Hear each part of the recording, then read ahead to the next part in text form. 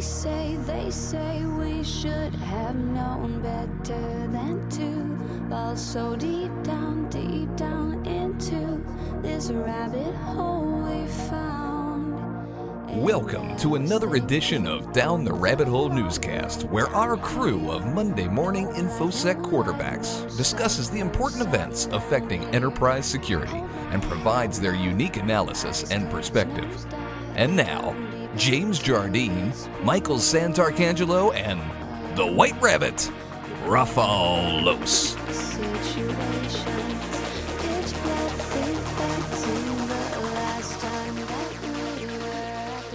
All right, folks. Hey, welcome. Another edition of the Down the Rabbit Hole Newscast. This is Raph, and with me is, as always, Mr. James Jardine. How are you, bud? I'm doing good now that I think it's working so far with our recording. So Skype hopefully will hold out. You're gonna jinx this. No, Michael, I'm not. Michael, are you there? I'm still here and I'm still good. Oh wow, that's amazing. So we have tried this for 2 days in a row, and yesterday apparently Skype decided that obviously since we're all in different places, Skype decided that compatibility is just sort of a nice to have with Skype. So if Michael updated, James and I didn't, and therefore we all sounded like robots going through a static machine. It was awful, and then so we gave up. And then today, of course, it started out that way. Let's hope it fixes itself and stays good, so you guys can get the benefits of this fantastic content that we've got going on at you. We're at June 1st. It is officially. Is it summer yet, guys? I think it's officially summer now. On the beach, it sure is. So. Yeah. I mean, it is summer, but I don't think it's officially summer until the 21st. Well, whatever. We're at episode 145, almost at 150.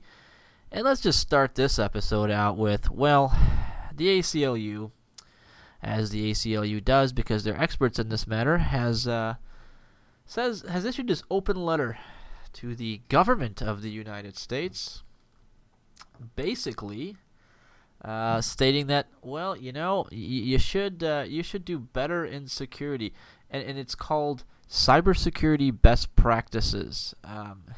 I'll let you guys start on this because this dear members of Internet Policy Task Force open letter is something. Well, what I find interesting, we talk about all the time all the different agencies that get involved: the FTC, the FCC, the SEC. Now we're starting to see the ACLU start promoting this as well. And really, what they're trying to push, right, is a bug bounty program for all the federal or government websites and applications out there to do this. Now, I mean, look, we could go all day talking about bug bounty programs. I think there are a few key things. I could. It would be no problem for me. I could go all week, actually. There are some things I actually, agree with in here, right? Like, so they list out a couple different things of what they want. They recommend publishing contact information for agencies' information security teams. Okay, that's right? a good thing. Most websites, you should have some way for somebody. Listen, if I stumble upon a bug on your system, right? Let's go back to the heydays of I just tried to put my name in there. My name has a single quote and it throws a SQL error. If I accidentally find that, there should be a simple way for me to contact you and say, hey, there's a problem. I can't store my name in your site, blah, blah, blah. Here's the issue, right? So there should be some easy way. I'm to James alert O'Malley, and I cannot sign up for your site. That's right. The second thing they want to push, is the responsible disclosure policies. We've gone back and forth. We've got public disclosure, responsible disclosure, coordinated disclosure. Look, we can come up with any type of disclosure name we want. We need to figure this out. But there should be a gentle disclosure. There should be a way, right? If I did find that on the site, right? I stumbled upon it. I alert you, right? I shouldn't be worried that you're going to come try to, press charges against me and say I was trying to hack your site. I just put my name in there, right? There should be ways for us to work together that if we find issues on the site, that we can then report them. And then, of course, finally, they're pushing saying, hey, look, we need to do the bug bounty program. We need to pay people for finding this stuff. And, we talk about bug bounties all the time.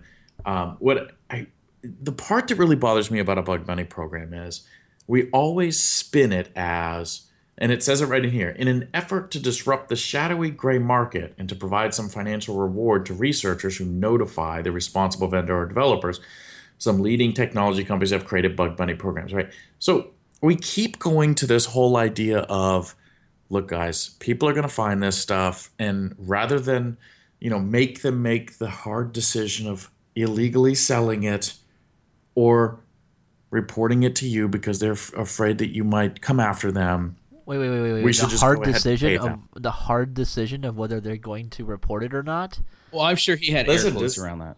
Yeah, okay. Yeah, please. It says right here in the letter that was there, for far too long, researchers who discovered a security vulnerability have had to make a difficult choice. Do the right thing by telling the company responsible for the software, how is that a difficult choice? Warning the general public, or sell the vulnerability often to a government. It's a false choice.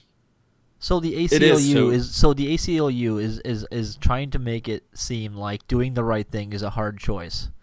But let's not pin this on the ACLU, okay? Because there are multiple resources we've seen this for where they've made this same exact statement that, listen, if you don't pay them, they'll go sell it on the black market. And to me, that is not the way we want to spin bug bounty programs.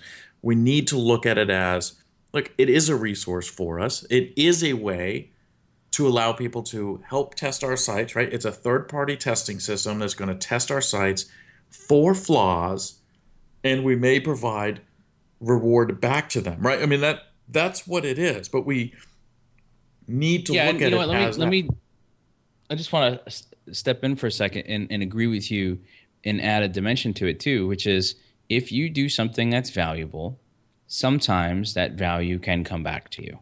So you uncover something, you bring it to the organization's attention, and they say, whoa, that could have been bad. Thank you. Here's a check for your trouble. Here's some free service. Here's a pat on the back, whatever. But, I think it's a good point. Well, but it's a good point because, what James points out frequently and I've really come to agree with is bug bounties, as most of them are described, it's not about, quote, security research. It's QA testing. It's people using a site and testing it. And so if you're a tester, testers get paid. And it's essentially on-spec testing, which means you might not get paid. You're making an investment of your time. You're prospecting.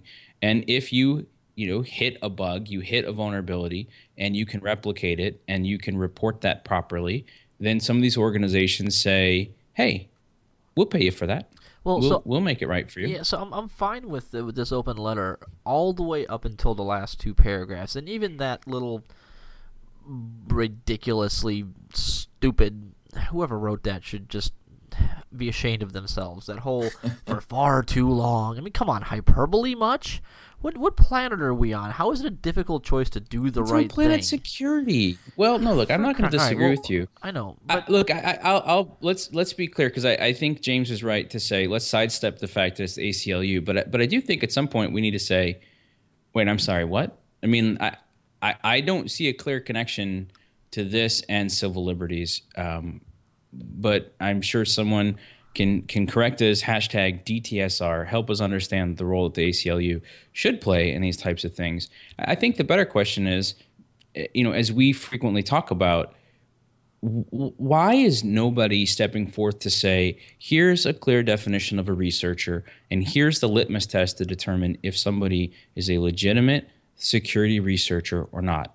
And then when we talk about bug bounty programs, then we've got an interesting question of when you launch a bug bounty program, did you just increase your liability? Did you just give people authorization? Remember, we talk about authorization under CFAA all the time. Did you just authorize people to test the hell out of your site? I mean, like we talked about United's approach, and it was a little bit of an eye roll in the industry, except for they said, don't do this, or this, and we will not reward you for these things. But if you find these classes of problems, please tell us, and we'll give you miles for it. Now that I'm thinking about it, I'm going, maybe that's not so stupid. Yeah, okay. But look, the last paragraph of this is, James, I think you might have an opinion on this. In an effort to disrupt the shadowy gray market. Okay, let me stop you right there, happy go righty. This is the problem here. We're making or trying to convince people that you're going to disrupt the, quote, shadowy gray market by paying bug bounties.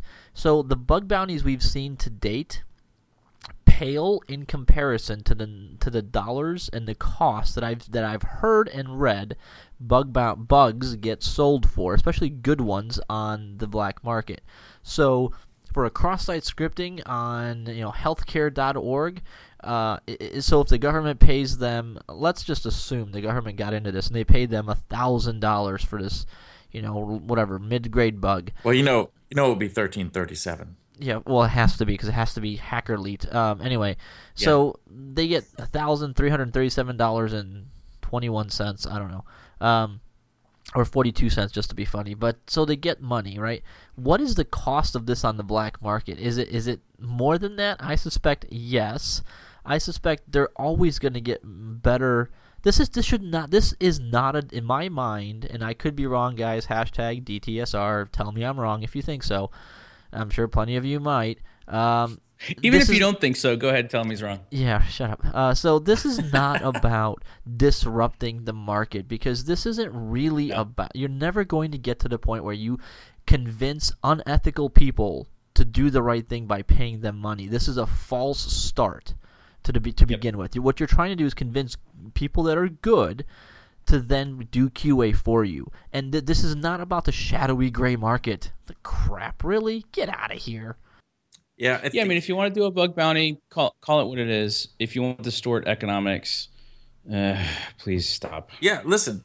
I mean, look, to me, a bug bounty is an extension of your testing arm, right? I mean, it's, hey, we're into production. We're allowing people to test the site because we decided we were going to do that, right? It's an extension of our QA functionality. But if you're out there thinking about implementing this, one, don't just rush out and throw a bug bounty out there. Even a lot of the bug bounty activists will tell you, you have to be ready. You have to be mature enough to be able to support it, because you're going to start getting a whole bunch of submissions. You need to be able to handle it. If you're not ready to handle it, a bug bounty is not ready for you, right? So we can't just write out and say, man, you should offer a bug bounty on every site. No, you need to make sure that you're able to handle a bug bounty, right? There's a maturity level to be able to support a bug bounty. We need to talk about, and Michael mentioned it, right? Liability. What are your liability concerns if you're thinking about doing a bug bounty? You have both your liability concerns of, hey, I'm opening up saying people can test my site, which if you get breached, are you more or less liable because you've now done that? Now, how about from the tester's standpoint? I mean, as a pen tester, when I test stuff, liability is kind of drawn out a little bit in the contracts I have with my clients. But what is it from a tester's point of view? And I've gone through and read some of the licensing agreements from some of the bug bounty vendors out there, the marketplace. And I can tell you right now, they absolve themselves. They do not absolve you. So what's your liability? Also keep in mind, right, that when you come out here and sign up and say, hey, I'm going to offer a bug bounty. Okay, here's where we start getting into. I've heard numerous people say, hey, look, I'm looking for something. I've done capture the flags, but I'm really trying to get into security. Where can I start? Go do bug bounties. Bug bounties are the new learning ground and the proving ground for people getting into security. So what you're doing is you're inviting people to come to your site that have zero to no experience to learn on your site, right? So you want to be specific on the scoping. You mentioned United. Hey, look, no denial of service attacks. I don't want you running automated scanners. I don't want you doing this. It is a learning ground. It is the new learning ground for people to get into this. So you're inviting inexperienced. The chances you're going to have the highly skilled hackers out there coming in looking for stuff on your site are slim. They're going to hit it first. They're going to find the stuff. They're going to get paid out. And then the rest of the time, it's going to be people trying to get into the market themselves, and build themselves up. So there's lots of things you have to think about when you're going to go implement. Oh man, this. I just realized say implement a bug bounty. You're right, and that means that you're going to find people that can hack the bug bounties. They figure out a little trick that's easy for them to spot, hard for other people to figure out. They'll go collect rewards across 10, 12, 15 different bounties and go, all right, I'm good. Right, so the whole thing's interesting. It clearly merits a lot more conversation. So here's what I think's interesting. Then we're saying, hey, every government site should be able to do this. I'm guessing that includes the IRS. And that's great because they seem to have some challenges lately, including I guess now Russia. So we don't say China anymore. Did they roll attribution dice on this? They must when have they told us about their they absolutely their data must have. breach. They rolled attribution dice, and it turned out it came up Russia. Oh, so sorry. It wasn't China this time.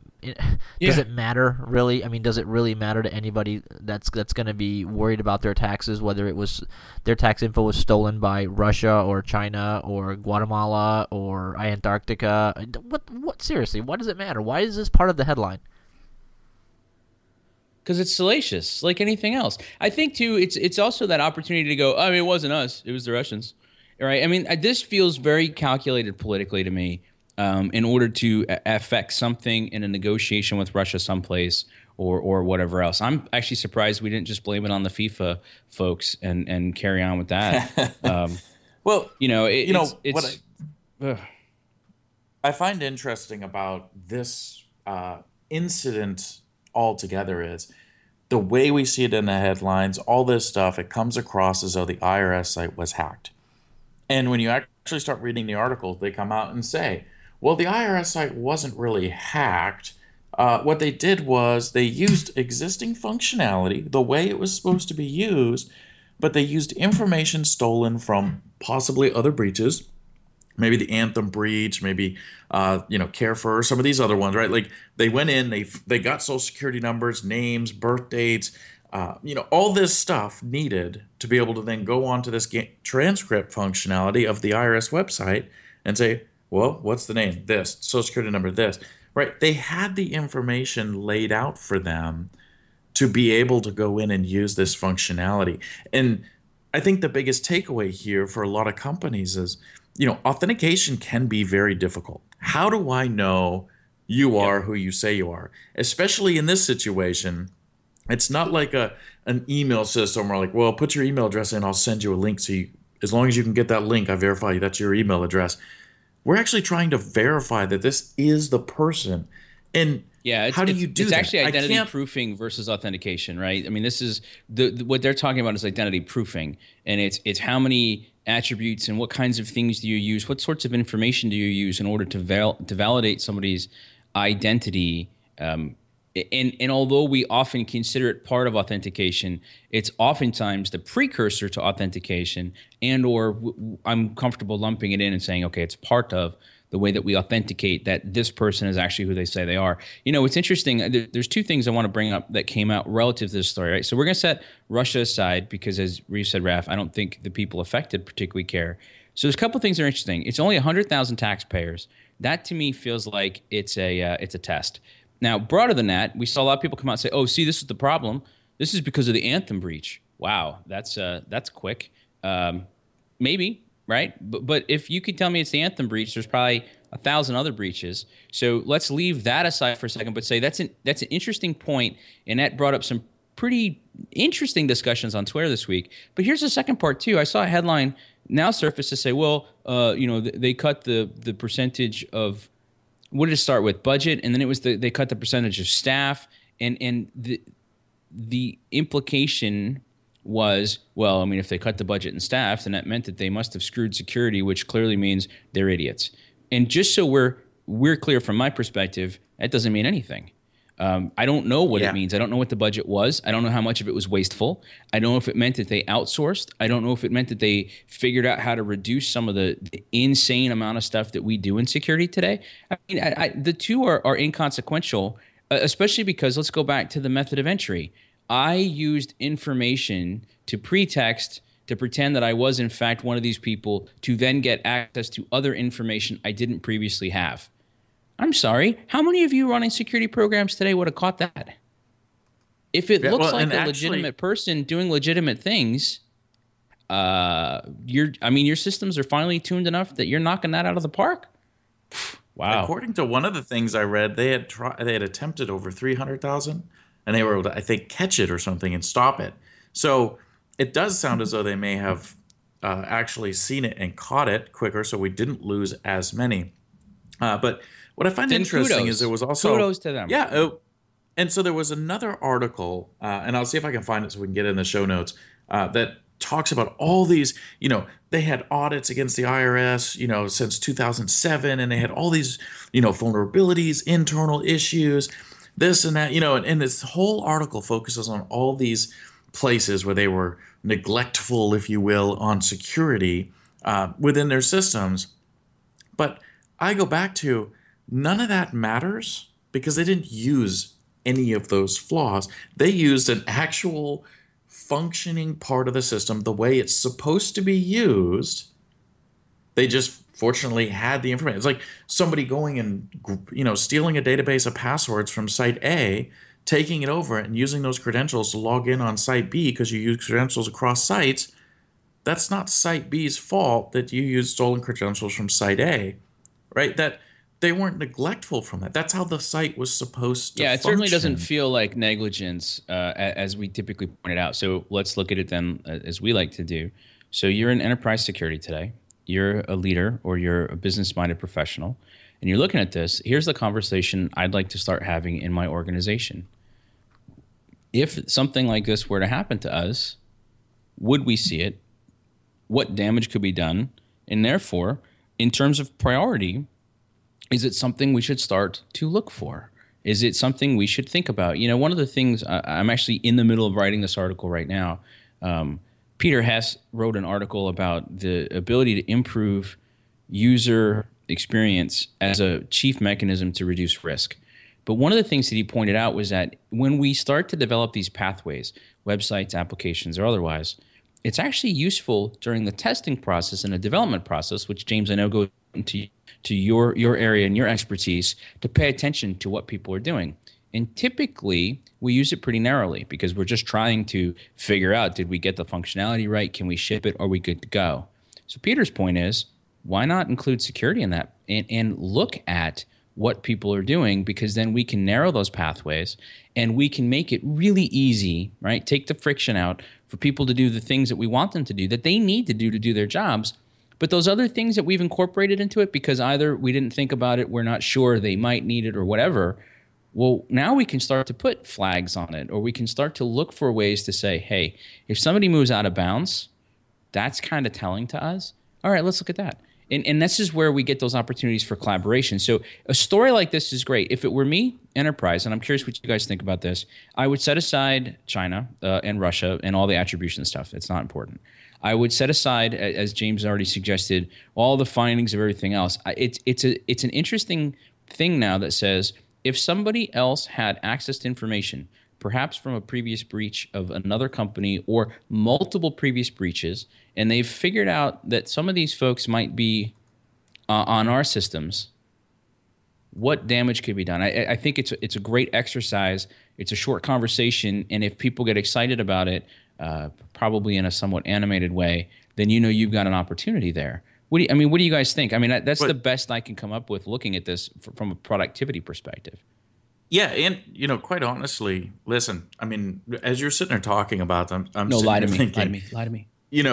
If you're looking for a security research project, why don't you go out to the IRS website? Why don't you go out to some of the credit monitoring sites, right? Go fill out, and I'm not saying hack their sites. I'm saying walk through the steps to request your credit report. Walk through the steps to get your transcript. They took the site down or that page down, so you can't do that for this one, but walk through those steps and see how they're doing the identity proofing, how they're doing the authentication, and lay it out and say, hey, you know what? Here's where we're falling down. Here's where we could do better. Because at this point, they're doing what the common practice is, the norm, which is they're asking for X, Y, and Z information. And then I believe, I didn't see it, they're asking things like, what was the name of the teller of the branch that you opened your bank account 45 years ago?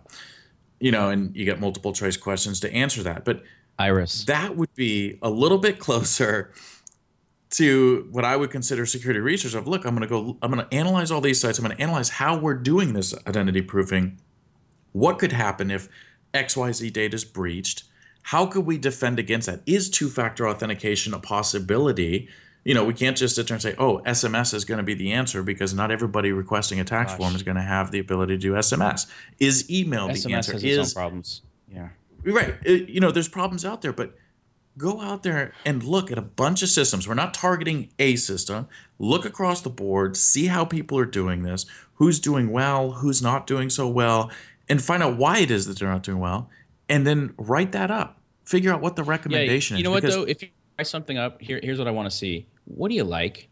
Please, in this industry, can we just for a little while set aside some of the things that we don't like? I know we've got plenty of those examples, but you've raised a really good point here, James, which is, look, we've said traditionally for years, things like mother's maiden name and city that you were born in, those things are very easy to get on public records.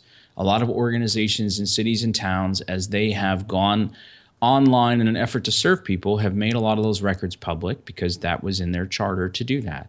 We're going to go through a period as we adjust and figure those things out. So we get it. By the way, right, under fiat, you can't use your social security number for an identifier. That's in the statute. We do it all the time, but that's in the statute.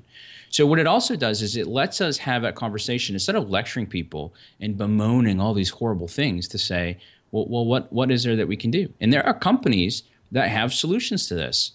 Maybe it's worth talking to them. Maybe it's actually worth us talking to them.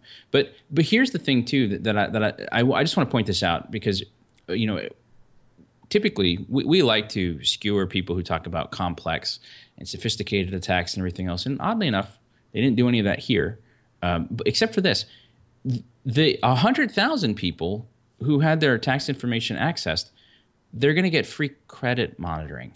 Just so we're clear. We have this challenge in this industry of conflating credit fraud into identity theft. But if you had enough information to get an IRS system to get access to everything else, I would not be worried about credit fraud. I'd be a whole lot more concerned about identity theft. And this is one of those times when I'd be looking at that saying, this is not enough. This is not acceptable. This needs to be identity theft. And if you're one of these 100,000 people, you really need to be paying attention to this type of stuff. Well, and let's see. Look, identity theft is predicated on the fact that you have information out there. And I think in more than one instance we've seen in the last, 3 months, that there's more than enough information out there on people, social security numbers, name, address, email, things on Facebook that you give away to give you that ability that the IRS then got, let's call it defrauded, I guess, with. And, Care First is right on that list, especially recently. Yeah, we see the new trend, right? Let's make a quick comment. If you're in retail, I wouldn't let your eye out quite yet and go, whew, good, they're onto the medical field.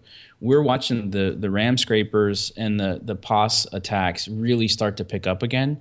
So retail, you're in the summer months. This is your time to get ready and gird your loins because the winter is coming, and with it and all the sales are going to come your attacks. But yeah, we've certainly seen a shift now.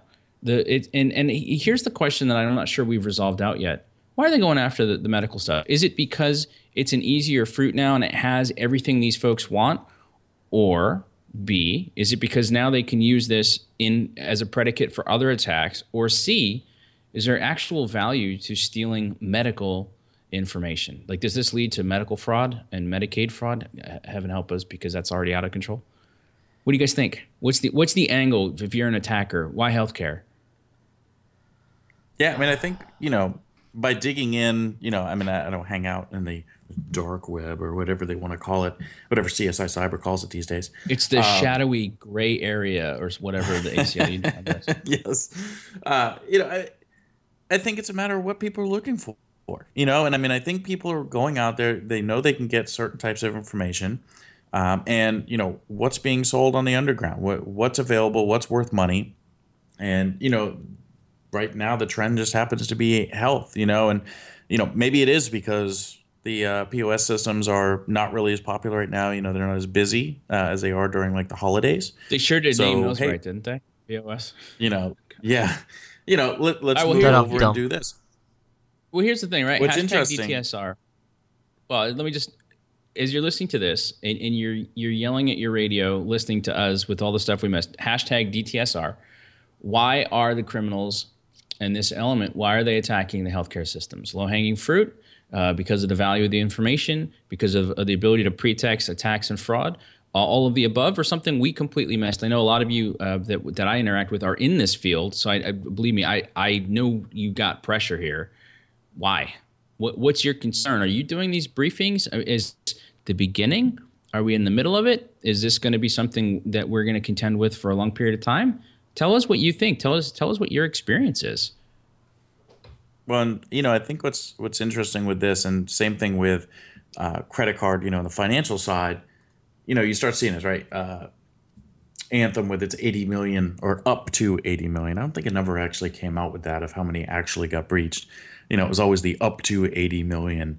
Sounds a lot we've got better. this one here where it's 1.1 million, but how many of those 100 crossover? Just like you billion.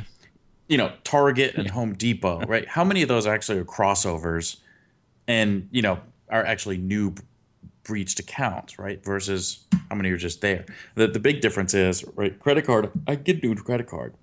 I don't really get a new health history. I wish I could have a new health history, I'll be honest with you. But we don't get to just get a new health history. So once that one's gone, once it's stolen, well, and it's out there. that's why I wonder, right? I mean, and that's why I'm kind of pushing on this question, because we talk a lot about, and I don't mean this as a springboard into it, and Raph, I know scenario you spend a lot of time, but we talk a lot about threat intelligence. We talk a lot about fundamentals. We talk a lot about a lot of things. But what I think is important is that if you're in this position in the health industry, and there's a lot of roles to play, whether you're on the insurance side, the provider side, the blended side, the hospital side, goodness, this is big. But here's the thing. Is this just because attackers, right? When we look at sophisticated attackers, like actual legitimate sophisticated attackers, they both are highly specific and highly inspecific, but opportunistic. So it's quite possible that hospital systems and medical information is just opportunistic. The controls that we've placed around financial and telecom data have ratcheted it up, right? And we've created that nice slope where it's just easier for them to go someplace else, ... for now. But it could also be, as James just pointed out, the health information and the health history on individuals is actually much more powerful. And therefore, it's trading at a higher price on those shadowy dark webs and those markets. But if I'm in this role, I'd want to start to at least build that narrative so that as I'm explaining this to my executives, not with the hyperbole, not with the goal of building a kingdom, but to say, hey, folks, we need to get our heads wrapped around this, because we need to build better sustainable systems. And then, as we always talk about, so what's the role that the patients have in this? How are we protecting our information? How are we advocating for this? Yeah, well, so, as you're talking about that, Michael, I was thinking, how that information doesn't change as much, right? Credit cards, mine gets popped, I get a new one. The credit card's no good anymore. But how are most companies that we're seeing getting breached these days? Right? It's through some sort of phishing campaign. They're doing spear phishing. Social engineering is exploding as the entranceway into a lot of these breaches. And to have a set of static data, like your health history, your social security number, like that type of stuff from a social engineering standpoint could be huge, because I know it's not changing, right? So if I've got your information, how hard is it for me to create a site, to create a ruse, to come after you? And you're like, man, this guy's he's got my social security number. He knew that I went and saw the doctor on, September 18th of 2003 for X, Y, and Z. This must be legit. Oh, let me put in my credit card number. I do have a bill to pay here. Or, is that actually more valuable from a phishing standpoint and social engineering than credit card information is, because it actually leads you to grab credit card information? I could see that as a good vantage point. Yeah, I mean, that's why I think this merits a little bit more conversation, and as we think about it, because we just talked about identity proofing. We need to get a better understanding of how these systems work, because if we're going to fool ourselves again with this riddle of, well, if I tell you how it works, the criminals might figure it out. Kids, the criminals already figured it out. They know it. So the question now is, are some of these breaches changing? Look, I am happy to admit I frequently challenge everybody with, where's the harm? When I wrote the book Into the Breach, I postulated there'd be more harm than there is today. So I've taken time to reflect on that to say, was I right? Were we right? Where is the harm? And when it comes to payment cards, look, I'm open to having my opinion shifted with evidence over time. But right now, there's a cost of convenience, and if you use a payment card, you're accepting that cost of convenience. The numbers of fraud right now tend to be low. I think we're going to watch some stuff change. I think mobility is going to change some of this as well, and I think it's going to be interesting to watch it all settle itself out. But if you, at least for today, if you still want to just pay in cash and write checks, you have those options, and there's a number of protections around them, as well as the risks associated with them. But when it starts coming to other stuff, I can see pathways for harm. And so it's interesting to say, yeah, where's the harm? Where are we focusing? And then look at stuff like this and say, maybe there's more here than we need, which is interesting, right? Because we've been pushing this under the guise of insurance since 1996. So we're going 20 years of saying we need to push the medical industry to get to electronic health records. The government has pushed a lot of money into it in the United States. Well, and that's kind of what I'm looking at here too, right? I mean, we talked about this with Windows XP. We've talked about this all the time. We've got to start slowing down a little bit. And on one hand, we go, I want all this stuff online. On the other hand, whoa, if you put that stuff online, you can use it against me. That's bad, right? Well, now we're also watching the insurers catch up with this. Yeah, are we ever? Let me take that one because I've got some. That's a great segue into this last and final a little bit of news. CNA Insurance. So a CNA Financial Corp unit is seeking a judicial ruling that it should not be obligated to pay the $4.1 million settlement under an exclusion in a hospital system cyber policy because, here we go, the system failed to meet the minimum required practices. Those three words are in air quotes. It said it followed in the insurance application. So, well, that's interesting. And this goes back to the cottage health thing that came, I think I want to say it's around 2013 or something. Let me start by saying they were real quotes, not air quotes, and I freaking love it because it didn't say best practices. And what I love, one step further, minimum required practices, it said it followed in its application. So it's not even inflicting some ad hoc post-breach, these are what you should have done things, which they could hash out in a court. This is saying you applied for the insurance. We said there were certain minimum requirements you needed to meet, certain practices you needed to uphold. You testified to it, or you attested to the fact that you did that, and you got popped. We came in, we double-checked, and you didn't do it. This works in auto insurance. And by the way, I typically hate mixing these metaphors so much, but if you're at fault, your insurance company doesn't cover you, or they don't cover you the same way. And there's all sorts of other places where this happens. So, frankly, I don't have privy to what those minimum required practices were, but on its face, I like this. Yeah, I mean, as you start thinking about it, I mean, think of the people that fill out these questionnaires, and you get them all the time. The vendor risk assessment. Hey, you need to fill out this, and are you doing secure code review? Well, we got a guy in the back that found a cross-site scripting flaw. Well, yeah, we do secure code review.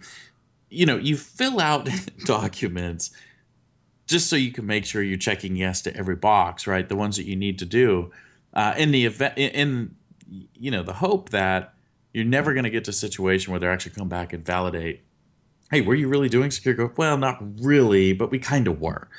And you got to wonder, in this situation, with somebody going through and like, yeah, no, we're not going to do that. And by the way, they reference in here the breach allegedly occurred because Cottage and or its third-party vendors stored medical records on a system that was fully accessible to the internet but failed to install encryption or take other security measures. Okay, well, one, it may not even have been them. We don't know because they don't give us all these details. But again, right, understand your policies. What did you agree to when you decided to get cyber liability insurance? What does it cover? And, let this be a lesson learned. If you said you're doing something or they set out a minimum requirements and you said, yeah, we'll do this, well, then you better be doing it when it comes time, because if you're not, right, they're going to seek judgment to say, look, you weren't doing this. We agreed on this. You did that. We're scot-free here. And I got to wonder, and they'll win. Will at some point Yeah, and will we see at some point these stop becoming self-fulfilled questionnaires, and you're actually starting to see Yes. auditors go out for insurance companies, and I want to see where you're Well, doing yeah. this, So, this, this, and no, I this. mean, I actually have some insight into that. It's a marketplace I studied. I mean, part of my undergraduate degree is economics, and oddly enough, I have a degree in health policy analysis. And so we took I spent a lot of time looking at insurance in particular. And I'll spare you guys with one small comment. Health insurance, as we look at it today, is not insurance. But what's nice about the CNA organization here is that this is traditional insurance, right? So let's just kind of go back for a second, because there's a couple things here that I think are really interesting if you're in the enterprise security space and you're looking at this. The first of which is insurance is a valid risk mitigation mechanism, and it should be used when something has a low probability but a high impact. That is a traditional, classic, and appropriate use of insurance. Now, I think we could probably argue that breaches are becoming more prevalent, more frequent, right? I'm a proponent of the assume breach mentality. I know we've talked about that here frequently. I think you guys are on board with that. But so we can argue, however, if it happens to you, it's still somewhat catastrophic. So it becomes akin more to like car insurance and other types of things. But if you order a larger policy, you should start to expect that there will be an audit or some sort of an analysis ahead of time to validate that you are worth underwriting that risk. They are in the risk business. But the second part to it then is that if you go to file a claim, you should absolutely expect that claim to be audited. So roll backwards and say, if you're on that enterprise security team, this is your opportunity to work with your legal department and whomever else is part of this. Because when somebody is tasked with check the boxes on this, even if you take that in artfulness, what we've learned frequently with our discussions on this podcast is the terms don't always mean the same things. You need to know up front, when I read this, what does this mean? And there needs to be clarity, the legal concept of mens rea. And it's very popular in those circles. That's the language that they're going to use, and you need to have it. I would also then ask, how will I demonstrate this to you pre and post breach? Well, so here's the thing, right? So to be more concrete, the complaint that they have to follow failure to follow minimum practices, it says Cottage's internet servers permitted anonymous user access, thereby allowing electronic personal information to become available to the public via Google's internet search engine. Okay, that's probably not good, and we can all pretty much agree that the way that's worded, that's pretty bad. But it then goes on to say the hospital system failed to, and here it is, continuously implement, this is exactly what you just said, Michael, continuously implement the procedures and risk controls identified. That's it, right? This is the point in time problem that we have where we're compliant today, we check the box today, nobody's going to get us, and magically at some point after during the next year we get breached. And what's the result of that? Well, we were compliant at one point, we were secure at one point, but this is continuous. Like, this is just the emphasis on you have to continue to do your job, continue to be vigilant, and you can't just do it once, have a statement that you've done it, and forget about it. Yeah, but if we want to be more concrete, then it also means in this application, when you say, hey, do we do patch management, you need to say yes. Now, if I say patch management and you say patch management, let's use yesterday. I applied the patch to the Skype update before you guys did. And we joked when we tried to record yesterday that I was the negligent idiot who didn't go through a proper testing procedure and everything else. So, and as we chalk it up to, hey, well, that's a good lesson learned.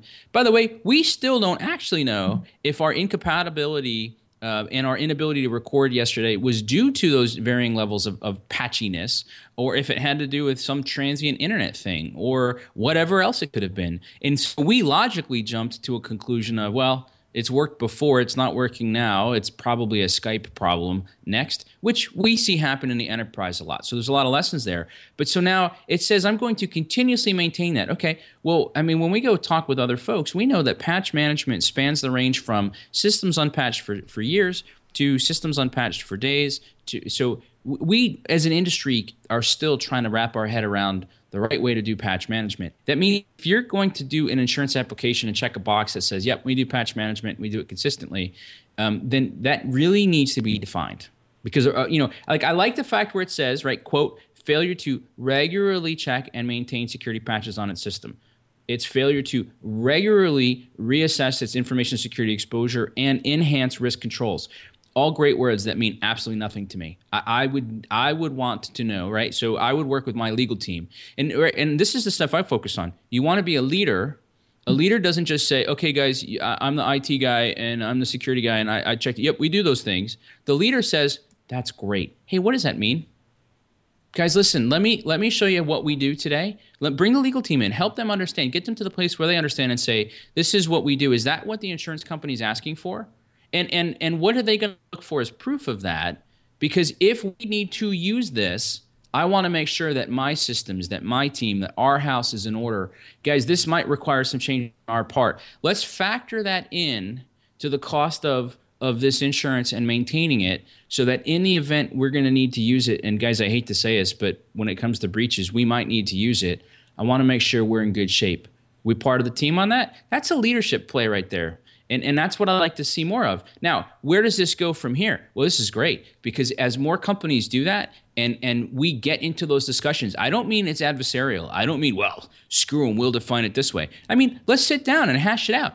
The insurance companies are in this fantastic place to really start to aggregate this information and then show us where people are getting popped and where their payouts are. And we all know then that they will either move to bolster those protections or exclude those things from their policies.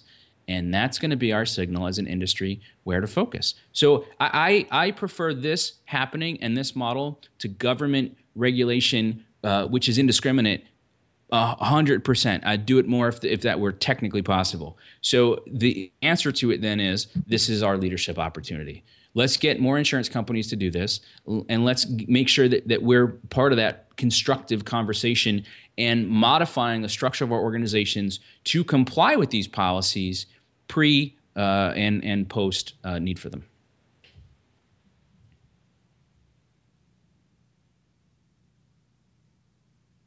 And guys, that's a fantastic lesson to end this show on, particularly because one, we're out of time, and two, I like ending this on a high note, on something, a teachable moment perhaps. And insurance is one of those things that I think has the potential to be a force for actual change. And if it does, then that's fantastic. If it doesn't, then well, at least it doesn't, right? But as Michael always says, radar segues, hashtag DtSR, and as we're most of the way to show 145, as we're most of the way to show 150, catch us again next time around, folks. Hope you've enjoyed listening. If you've got opinions on the topic, obviously I'd like to hear them. Hashtag DtSR.